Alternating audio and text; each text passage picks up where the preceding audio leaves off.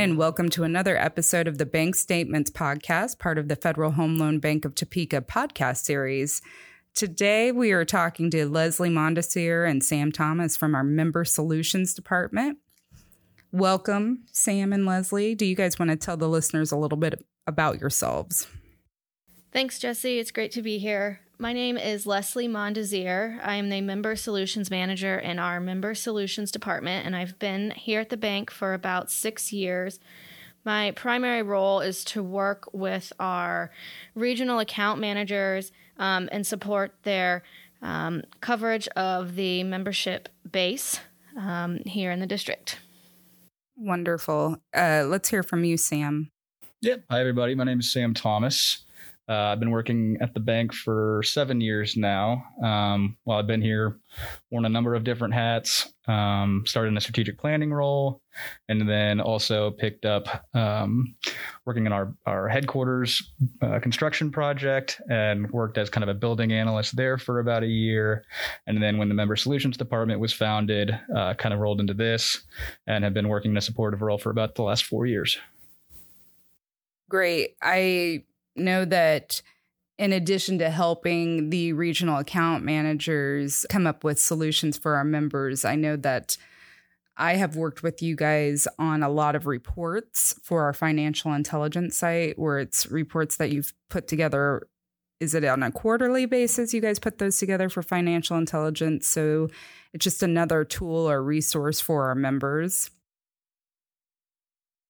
I know one thing we wanted to talk about here today is just the reports, to make sure our listeners know a little bit more about these reports that are available to them. These reports are a compilation of economic and financial data from the financial institutions in our 4-state region of Colorado, Kansas, Nebraska, and Oklahoma.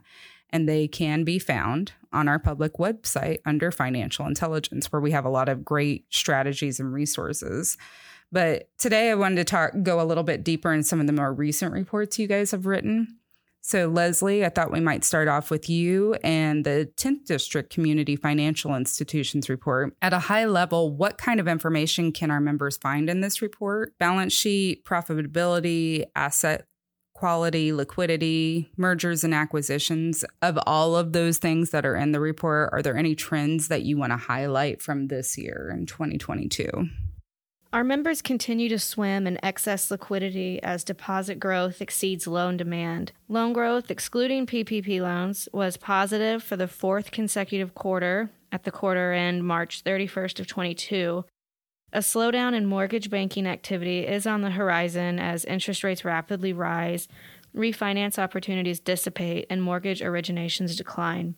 Lower yielding assets, they continue to represent a growing portion of the balance sheet composition on the asset side, as institutions have continued to move cash into securities to take advantage of the yield curve shift as deployment into loans has been limited. The swift rise in interest rates has had a significant negative impact on the market value of bonds and bank portfolios. Held-to-maturity portfolio balances have jumped during the first quarter as some institutions look to avoid the impact of that volatility. Deposits have risen nearly $100 billion in the past 8 quarters, all of which has been in non-maturity deposit accounts.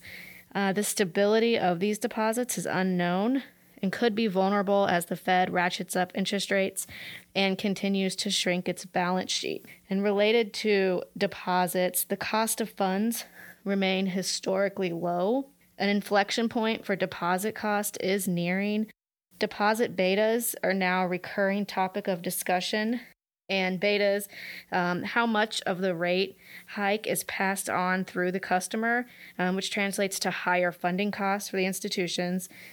Some expect deposit betas, they'll be lower than in past tightening cycles due to the excess liquidity sitting in the banking system. However, competition with non-traditional bank entities may challenge that expectation. There's a lot more non-traditional bank entities that are competing for bank deposits, and these institutions did not receive the same surge of deposits that traditional banking institutions did. So they are increasing their deposit rates quicker than our bank and credit union members. The rapid pace of rate hikes may also alter deposit pricing decisions compared to the last hiking cycle, where rates rose gradually over time. Net interest margins continue to plunge lower during the first quarter, even as rate liftoff commenced. The cost of funds remaining historically low, there's going to be a floor there, and we've probably close to reaching that. Loan growth, yield on the asset side should get a boost as rates move higher and loans move through their interest rate floors. Competition for loans has kept pressure on yields also and remains a headwind to margin expansion as all institutions, banks, credit unions, insurance companies, non-bank lenders are all seeking higher quality assets to put on their balance sheet. Those are just a few highlights. Just a few highlights from this report. Yeah, those are some pretty heavy highlights too, although I'm sure it's not news to a lot of our listeners. One more thing I want to ask you about this report is it's my understanding that in the report there are various peer groups established so members can view the data in a way more meaningful way. Can you tell us what peer groups appear in the report and how that data is broken out? Sure. So we break out the members' financial data in a variety of ways to give members the option to compare their how their institution might be performing against in a couple different segments. So we do compare the financial performance of our members versus a national peer group in the beginning of the report, and then some detail that's further back in the report. We also segment our members based on their asset size, where they're located geographically, by state within our district, and then also by their primary business focus. So whether they're an agriculture-focused bank, commercial, residential, or those that are more diversified. Thank you for that. That clarifies the peer groups for me. So I've been following this report quarterly since its inception.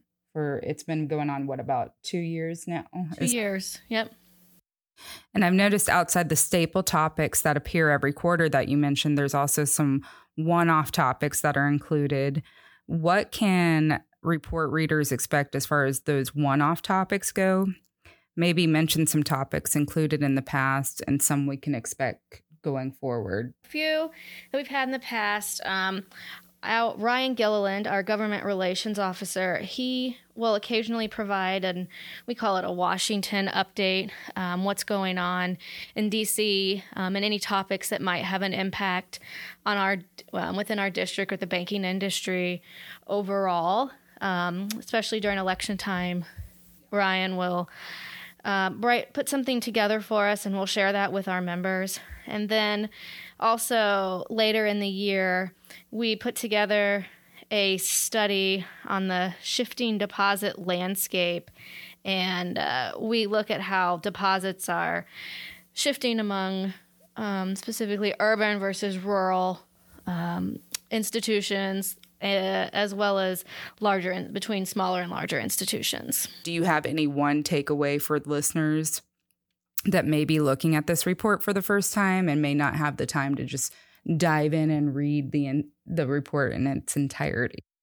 I would say to stick with the executive summary. Like you said, it is very comprehensive. There's also a list of all the metrics and line items that we track that are included in the report, and you can look at those and tells you what page number and go pick those certain metrics that you might be focused on at your institution and go and see how you compare. Yeah, I think that's actually my favorite part of the report is all the pictures, the graphs on the last few pages. I like to look at those because I'm just more of a visual person. So thanks so much, Leslie, for explaining some of those things to us. Sam, I'm going to jump over to you now as we talk about the 10th District economic update. What can our members expect to get out of this report, and how does that differ from the financial trends report that Leslie was just discussing? Yep. Thanks, Jesse. Both reports are really meant to give our members some perspective as to the current financial landscape, but with a focus on the 10th district. But whereas the member trends takes kind of an internal approach and looks at developments or emerging trends in our members' financials, the economic update tries to explain these external factors and what may be driving these trends. What's inflation doing? Where are interest rates? What's the Fed signaling? What's the market predicting versus the Fed? And then, how does growth in our state's economies compare to the rest of the country? The 10th district is a bit unique in that two sectors drive a lot of the economic growth that we see quarter to quarter, that being ag and energy. We know the important role that the ag sector plays to our Kansas and Nebraska members, as well as energy for our Oklahoma members. So we provide some trend analysis and commodity pricing there, and also some color in those areas as well, and try and get some insight into what's driving changes. Okay. So can you give us a really high-level overview of the various sections of the report? Yeah. I'll walk kind of step by step through the sections of our upcoming report, so our members can know what to expect when it's released over the next week or two. But I'll caveat by saying we want this report to be first and foremost as valuable as possible to our members. We try and keep the color topical and speak to the major developments in each of these areas. But if there's indicators that our members are wanting to see charted or specific sectors that you'd like us to take a little deeper dive into, please feel free to reach out and let us know, and we're happy to incorporate it. That said, we start off the report by taking kind of a bird's eye view of the most recent quarter's GDP growth and the top contributing sectors driving this growth. The state data lags the national report by a couple of months, so where we'll know we'll have a second straight quarter of negative U.S. GDP growth here in a week, we won't get down to kind of the granular state-specific second quarter growth until late September.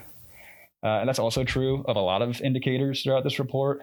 We may know the national data weeks or even months before the states, but that's just kind of the nature of the reporting, and probably why you'll see some either first or early second quarter data here in July's report. After GDP growth, we move to the employment and labor situation. Here you'll see unemployment, labor force participation, wage growth figures. Like the rest of the country, unemployment in our district has steadily ticked down since peaking in 2020 during the height of the pandemic.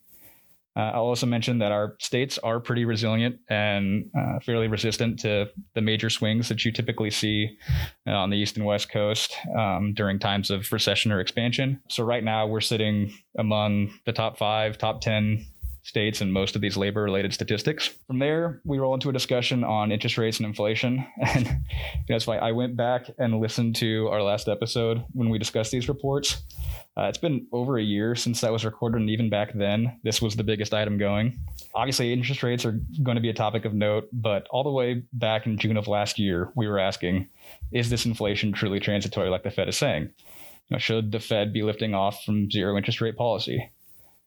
Even back then, we posited a scenario where the inflation wasn't temporary, where the Fed would be scrambling to raise rates and would effectively throw the economy back into recession. And now here we are a year later. The CPI is nearly double what it was then. We've had back-to-back hikes of 25, 50, 75 basis points, and now another 75 basis point hike on the way. And GDP forecasts for the second quarter are showing negative, which is typically grounds for a recession. So the attention paid to this area isn't going away anytime soon. Definitely an area of interest for our members, and something I know they'll be keyed on when making pricing decisions moving forward. Next, like I mentioned earlier, we look at a few indicators on an industry level, namely ag and energy, and some pricing trends there. And then we close out the report by touching on housing, both pricing and then expected inventories using the authorized building permits statistic. Our district has not been immune to the massive growth in housing prices that we've seen around the country. Since the pandemic and the advent of remote work, we're seeing a lot of workers leaving big cities in favor of suburban and rural areas. Since existing home inventory is limited and input costs for new home builds remain at all-time highs, the cost to get into one of these homes continues to skyrocket. And then, interestingly, we're seeing permits for single-family housing starting to decline, and multifamily permitting is up. This is especially true in our Colorado and Nebraska states. And having driven through Denver recently and seeing all the apartments that are going up around downtown, that emerging trend does not surprise me. But yeah, that's kind of a high level overview of the report. And again, that format could change slightly quarter to quarter, depending on what's top of mind or what we're hearing from our members. But that's what our readers can kind of expect when checking out our report. That's all really interesting. Well, is there anything else that maybe stands out to you? Any just key, you gave us a bird's eye view of all the sections, which is great. But I am just wondering if there are any trends that you're seeing that maybe surprised you? Yeah, and so I don't think we really touch on this in this most recent report, but it's definitely something that's going on in the background and driving some of the most recent trends, and that is the Ukraine and Russia conflict. So prior to Russia's invasion, you had kind of a number of factors that were contributing to inflation. There were commodity inventory shortages still lingering from the pandemic. You had economies that were in major expansion mode as COVID policies were being lifted. And that was driving pretty high demand. And then you had all these transportation issues that were stemming from the supply chain bottlenecks. Shipping containers were stuck at ports for weeks and months on end. And that was just further limiting the supply of goods. So take that stage and then wipe out 10% of global wheat trade, 15% of global corn trade, major suppliers of barley, sunflower meal, sunflower oil, as well as the third highest producer of crude oil worldwide. So prices for these commodities just saw exponential growth essentially overnight. And the ripple effect has had a major impact on our domestic economies. There's probably theses being written on these dynamics at play here, but you're certainly seeing farmers and drillers in the 10th district looking to take advantage of these higher prices. Reports are that some producers are using these profits to pay down debts and brace for what looks like a pending recession. And there's definitely some cyclicality to this as well, because crop growing seasons and whatnot. But it would not surprise me to see a bump in ag and energy borrowing this year as producers look to take advantage of those high prices. I don't think you'll see a massive scramble for new farmland or for new drilling or whatnot, because I don't think these producers want to overextend themselves when this crisis could lift at any moment. But it's definitely a development that we're keeping an eye on, and I'm sure our members are watching that as well. I think you bring up a really good point. Everything going on with Ukraine and Russia, I think it was such a big deal at the beginning of the year of 2022.